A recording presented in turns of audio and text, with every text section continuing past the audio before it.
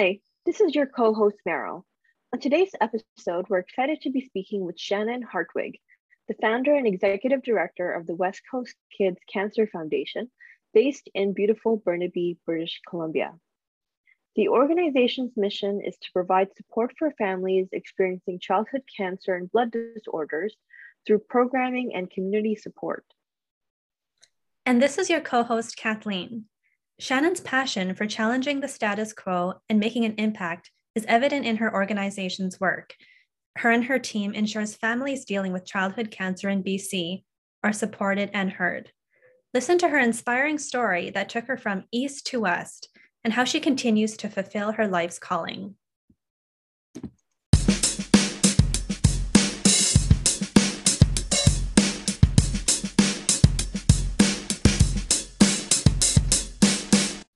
With the podcast, we're obviously looking to understand people's why and how they came about to where they are now in this stage of their lives, and also the project and the organizations they're part of. So can you take us through from the very beginning? What were you doing before the foundation? Yes. So right before the foundation, I was working for the Canadian Cancer Society, which is a national charity, and I was running a program called Camp Good Times, which is a program for children with cancer, and it's mostly a summer camp program. So kids would come and have a summer camp experience. And I was also pregnant, which, I mean, it was just like an interesting transition in my life. And people often had said to me like, oh, when you, after you have a kid, you're going to want to sort of like check in, check out. And interesting for me, that was exactly the opposite. The exact thing that I didn't want to do was to leave my kid in order to check in and check out. It was so important to me to be doing something that was really, really worth my time. And so to me, the idea of like going to a job that was maybe not as challenging was not for me. Like I wanted to do something that was like so fulsome and felt like it was exactly where I needed to be. So that's where I was at. I had worked previously with youth at risk and a bunch of other various populations. And then I came into this space where I was working with children with cancer and their families. And I just felt like it was such a tender and unique space to be. And I fully fell in love with being able to support that community. Wow. Wow, that's amazing. So what inspired you to start your foundation? So when we get asked that question, I always say it was never me, it was always we. So there's a whole group of people who had been involved with the childhood cancer community and who had obviously spent some time getting to know the needs of that community. And it was sort of a moment where we were like, either we do or we don't. And people often ask us like, why did you decide to start a charity for children with cancer when you didn't have cancer as a child, or your child doesn't have cancer? And our response to people often is, why should they have to? Why should the people who have also been through the worst possible thing imaginable also have to go through all of the rigmarole of starting a nonprofit? And a lot of us read this book called Getting to Maybe. And it's an incredible book about social innovation and social change. And they talk about in that book almost like something that is greater than yourself. And you either say yes or you say no. And we all decided to say like, what would be possible if we started this thing? And so myself and the co-founder, who is now our board chair, Colin Worth, who's a retired RCMP officer, were really the two that got it going on paper and in practice. But there's a whole group of people who came around us and said, yes, let's see what happens if we put some time and effort into this over the next few years. And that's really how it got going. It was one charitable status application. It was one fundraiser. It was helping one family. And then it has completely snowballed from there. Wow. That's amazing that, you started from the very beginning and managed to help so many families. Can you tell us some of the roadblocks or challenges that you maybe encountered in the beginning of starting the foundation? And how did you, obviously move beyond that and succeed beyond that point? Yeah. It was such a one step at a time kind of process. I mean, not that it's hard to imagine now. We are all working off of our kitchen tables now, but when we started it, we were at our kitchen tables. It was an enormous feat to try to think about how we are going to get money. How are donors going to give money to us? How do we reach families? What do families really need? And so the entire foundation is based on asking questions. And we have really worked to not shy away from asking questions, even receiving feedback that might feel harsh, but that will make us better. So roadblocks, I mean, we had this grandiose vision, and I say we still do, where we wanted to develop this whole beautiful wilderness retreat center that will be year round. And that was our original focus. And we had to be humble enough about 6-8 months in to say, like, this is going to take way longer than we anticipated. And let's turn around and ask the families, what do you need? How can we help you right now? And the first request was the simplest request. It was, they needed coffee and laundry detergent for the parents to drink coffee and do laundry when they were at the children's hospital. So the first check we wrote was to get some coffee and some laundry detergent. And then we just kept asking families, what's next? What do you need? And so from there, we learned that while the overnight camp that Camp Good Times runs is amazing and beautiful, there's some families and cultures who are never going to send their kids away to an overnight camp because it's not within the fabric of their family. And so then we started working with Surrey School Board, and we created a day camp for kids who would never go to overnight camp. We just kept asking questions and saying, what's next? And the doors kept opening and people kept showing up with money and ideas and resources. Wow. Shannon, you and your team have made such an immense impact on families and caregivers who are going through this and ensuring that they feel supported and heard. Was there a time in your journey where you felt supported and heard? What was this experience like, and did it inspire you to continue to do the work that you do? Yeah, I mean, every time, there's a few things. Every time someone calls me or emails me and is like, I found you on Google and I want to give you a donation. We're like, still to this day, someone did it last week and I was like, but how and why? And wow, we really exist. So that's one way that we feel heard. Like, we're like, oh, we're out there. People are learning about us. People are seeing what we're doing. And people are saying, like, yeah, this is really important. The other thing I would say is more personal. And I talk about this with our team all the time. I am a huge proponent of people who are working in this space of helping and caregiving and creating to seek their own ways of having support. And for me, that's therapy. And I talked with my team about this all the time. If you are giving out, you need to be filled up. And so I've had a few amazing therapists. Right now, I'm also doing personal training, which is like, I never really connected it until a few months ago, where I was like, I just need that hour a week that's about me. And so sometimes it's counterintuitive, especially in nonprofit, because we're always so like hustle and give and you're pouring out, but we need to be supported ourselves in order to continue to do the work that we're doing. And sometimes it's hard to get ourselves to that point. But for me, I'm in my late 30s. I'm like, there's no time to do anything but make sure we have the resources we need to sustain our own well-being. That's great. I mean, I think it speaks to what we all, what's prevalent in the media today with mental health and self-care. And was that something that you kind of discovered a little bit later in your career journey, or was it something that you integrated earlier on? And how do you think you're able to better show up to people because you've done that for yourself? Yeah. I started in my early career, like 23, 24. One of my first jobs was working in youth justice. So I actually worked in like a corrections facility for teenage boys. And there was nothing. I mean, it was also like early 2000s, but it was nothing that didn't exist. I mean, that wasn't like a thing that people talked about, was like taking care of yourself. And then I also worked in wilderness therapy and had a few like fairly traumatic events. And I would say, like, now having done the work, had vicarious trauma through my own experiences in a position where I was in a helping space, but maybe wasn't supported in a way that I could have been. And so I would say that I started to seek it out years ago, but it's taken a long time to allow myself to learn how to let stories flow through me, as opposed to holding on to the things that we see and we hear. And I think that is just so essential. And it's something that we talk about with our team all the time. Like you have to. I actually don't think there's any other way. Even speaking with my therapists need to. People who are in this profession need to have a way in order to be fulfilled, or else you won't be able to last. It won't be able to sustain it. Right.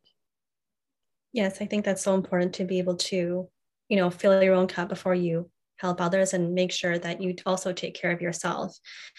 So, Shannon, can you talk about the day-to-day experience working at the foundation? You know, you're interacting with so many different families and children and caregivers. What kind of support and what kind of resources does the foundation provide? Specifically to families, like the programs. Yes. Yeah. So right now we're focusing on a few key areas. So the first one is connection. We want families and kids to feel connected to a larger community when they're going through something as difficult as a childhood cancer diagnosis. And the thing we hear the most from caregivers is they feel alone. So we have a few programs. Since COVID, we've done an online program which connects children who have a cancer diagnosis or blood disorder diagnosis or their siblings, which is super important because the whole family sees an impact, to other kids online or to one caring volunteer. So it kind of operates like a Big Brothers Big Sisters program, but we've seen such beautiful connections made with kids and other kids, or kids and they're sort of like their big grown up. And sometimes you see kids flow through different stages of a cancer diagnosis, and in some parts they're okay and they're playing online, and then they have to go back to the hospital. But it's been an amazing journey to see these kids continue to connect with their people. So they're not alone even when they're in the hospital. So obviously this program was precipitated as a result of COVID. But what we've heard doctors and parents say to us is even when the rest of the world goes back to quote unquote normal and in person, our kids who are in for bone marrow transplants or are in for their intensive chemo protocol, they need to continue to be able to connect with people who care about them and understand what they're going through online. So this is a program that will carry through for us even way beyond COVID. We'll also continue to run in-person programs for our kids. So that day camp that I mentioned, and we do that in collaboration with Surrey Schools. So we have a group of grade 11 and 12 students who then become our volunteers. We train them to do fun, engaging activities with the younger kids, and then we use a school in order to facilitate that program. So that's sort of our connection base. The next one is food, which has been incredibly impactful for us and for our families because it's just such practical support. So right now, we do it in two ways. One, we deliver meals to Children's Hospital every single Tuesday. And those personal size meals are for parents who are sitting beside their kids while they're in treatment or in the hospital. So you can imagine having a young child in a hospital room. It's very difficult for a parent to detach and go to the grocery store or go to even Starbucks. And what we're hearing from parents is they were eating peanut butter crackers in their rooms. Like that's how parents were surviving. And so we deliver meals and put them in the freezer every week, and parents can take them at no cost and just help themselves. And then we're also delivering full boxes of family size meals to families all over British Columbia to make sure the family that's at home and often struggling, a parent might be struggling with still trying to work and other kids and juggling bills and all the adult things while having a family that's divided. Then we're sending food into that family as well, so that they can just have a little bit of nourishment and a little bit of support in that way. And the last one is mental health, is like we were just talking about. We need people to feel less alone and less isolated in this really challenging time. So we've had a really amazing investment from Nicola Wealth Management Foundation to give us some money to research and design a program, which we're working on right now. And that one will be all about caregivers, moms and dads, like we just talked about, to give them an opportunity to put their own mask on first before they then can put their kids on. Wow, that's amazing. You know, you obviously shared the programs, and I think what is resonating with me as, you know, someone who's listening and as someone who's also experienced cancer with, you know, a young child, is that all of the programs that you have are so practical. Mm-hmm. I think for a lot of, you know, nonprofits, we're obviously trying to solve a lot of greater causes, but all of the things that you mentioned are those that impact and can just brighten someone's day. I can't imagine what it would be to, you know, receive food or to feel okay that there's going to be, you know, something available for me at the hospital. Can you share some of your success stories with some of the, you know, patients that have been through your program, and maybe some of the parents as well, and Mm-hmm. share a little bit about that? Yeah, I think you really highlighted the messages that we get that are the most impactful for us are we felt completely alone. You know, a parent might be tearful that they get a box of food, and they just say to us, like, this is just that moment, that glimmer of hope that we needed to be able to get through this. And I think what we also are continue to do, especially with our mental health program, is connect parents to parents so they just don't feel alone. You know, we had a few focus groups around our mental health programming, and there was moms on there who had been in this journey for a year and a half, 2 years, and they had not yet met another mom and sat down and talked to another mom who had also had a kid with cancer. And just being able to provide people that little glimmer of, oh, somebody else knows what I'm going through, right, is significant. The other thing for us is like we said, we try so hard to listen. And when parents come back and caregivers come back and do a few things, like they volunteer, and then they like share a donor with us and say, you know, this is the organization you should be giving to. That's when we know that we've done something right. When people call us and say, oh, my family friend has a kid in cancer, I asked them how I could help, and they said to give to your organization because you helped them more than anybody else. Wow. In the last few years. Wow.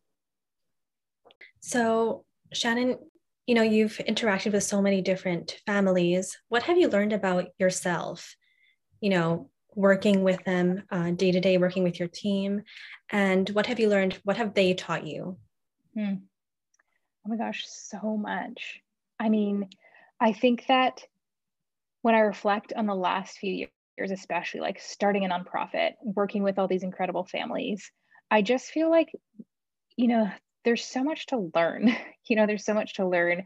And I'm edging up to 40. It's my 40th birthday in a few days. And I just feel so humbled by how much more there is to learn and how much more there is to do. I tend to be a doer. And I think the thing that especially with our families and given our commitment to listening, it's really invited me into a space where I have to slow down, and I would call way more people than I normally would have in my previous life to make a decision.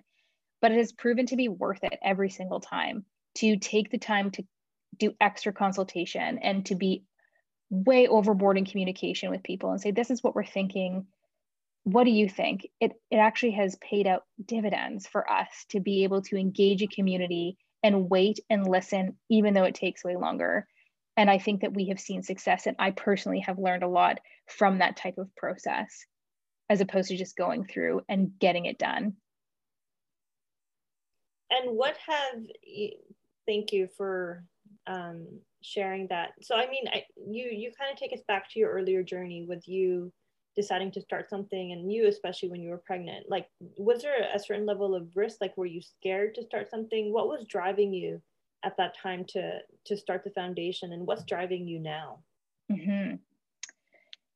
Yeah, there was definitely risk. I mean, it was just like, okay, who knows if this is going to work or not? Are we going to fall flat? People are going to be like, oh no, that's not needed. Or, you know, there's so many question marks. What drove us in the beginning was, I'm not a math person, but ultimately it came down to, oh, sorry, my AirPod fell out.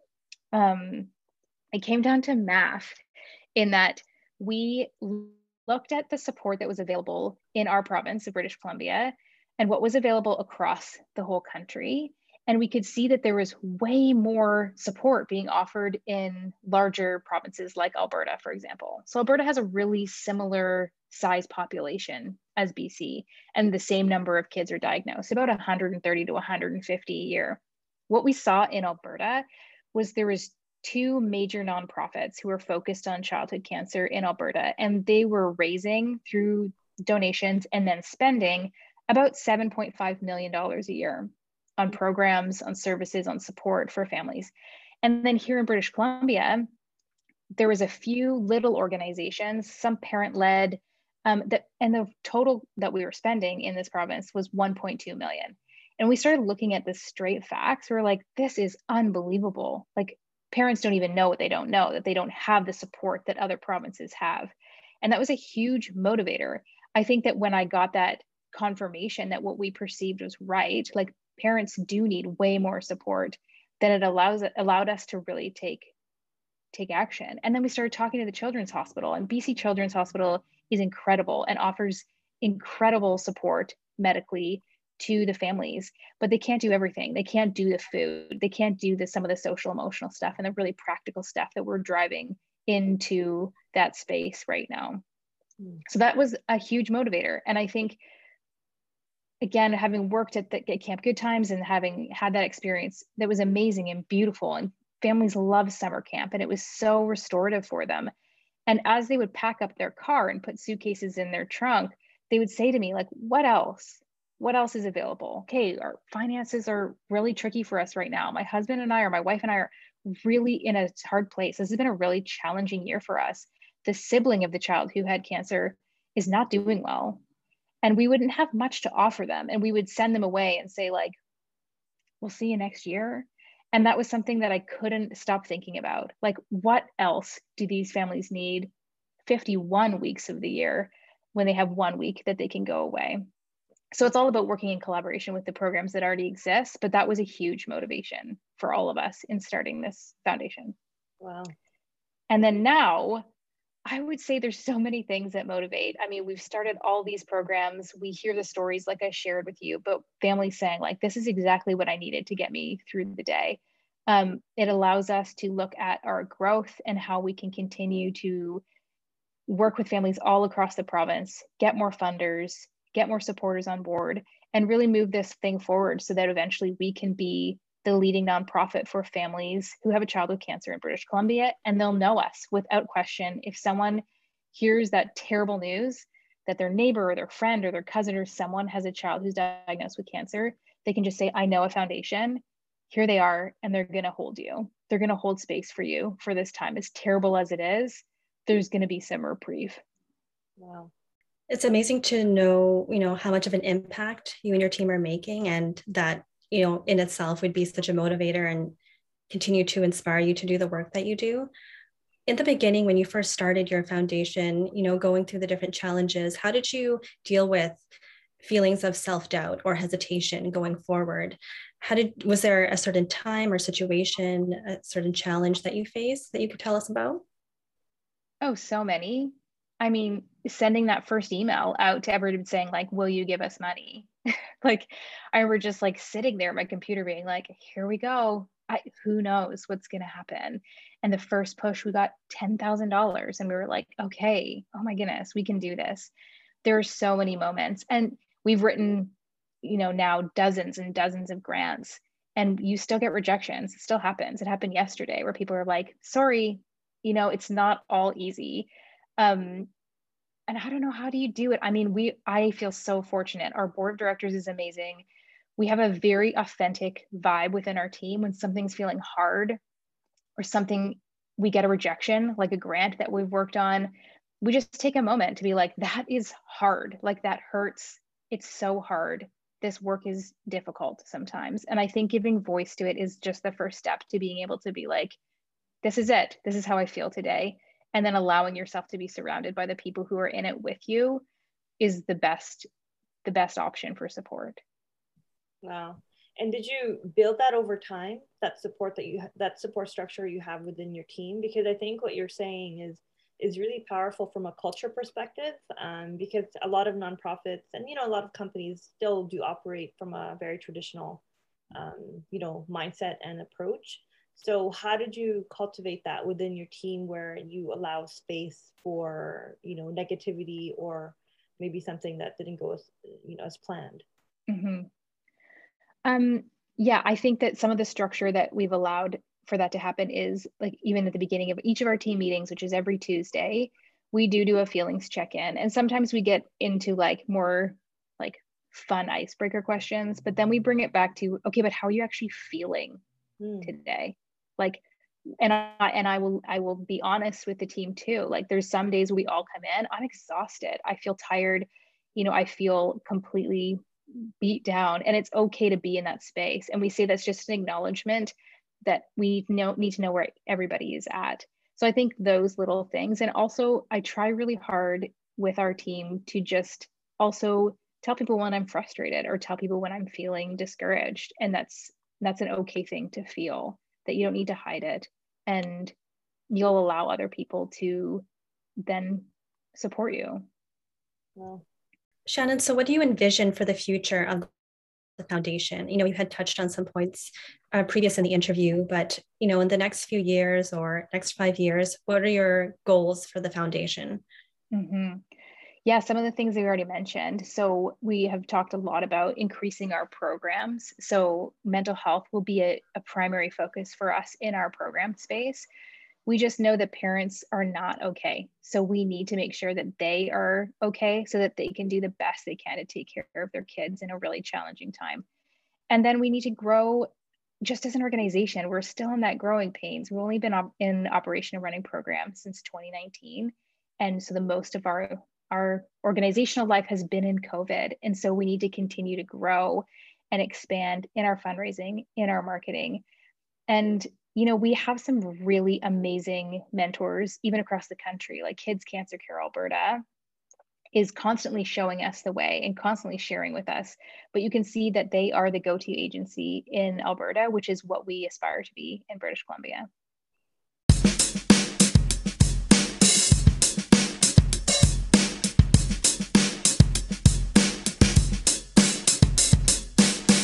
Thanks for tuning in. Let us know what you thought about this episode by using the hashtag #TheRootOfWhy on Instagram. Don't forget to subscribe to our show on Apple or Spotify. And make sure you don't miss an episode. Get notified when you sign up for our mailing list at therootofwhy.com.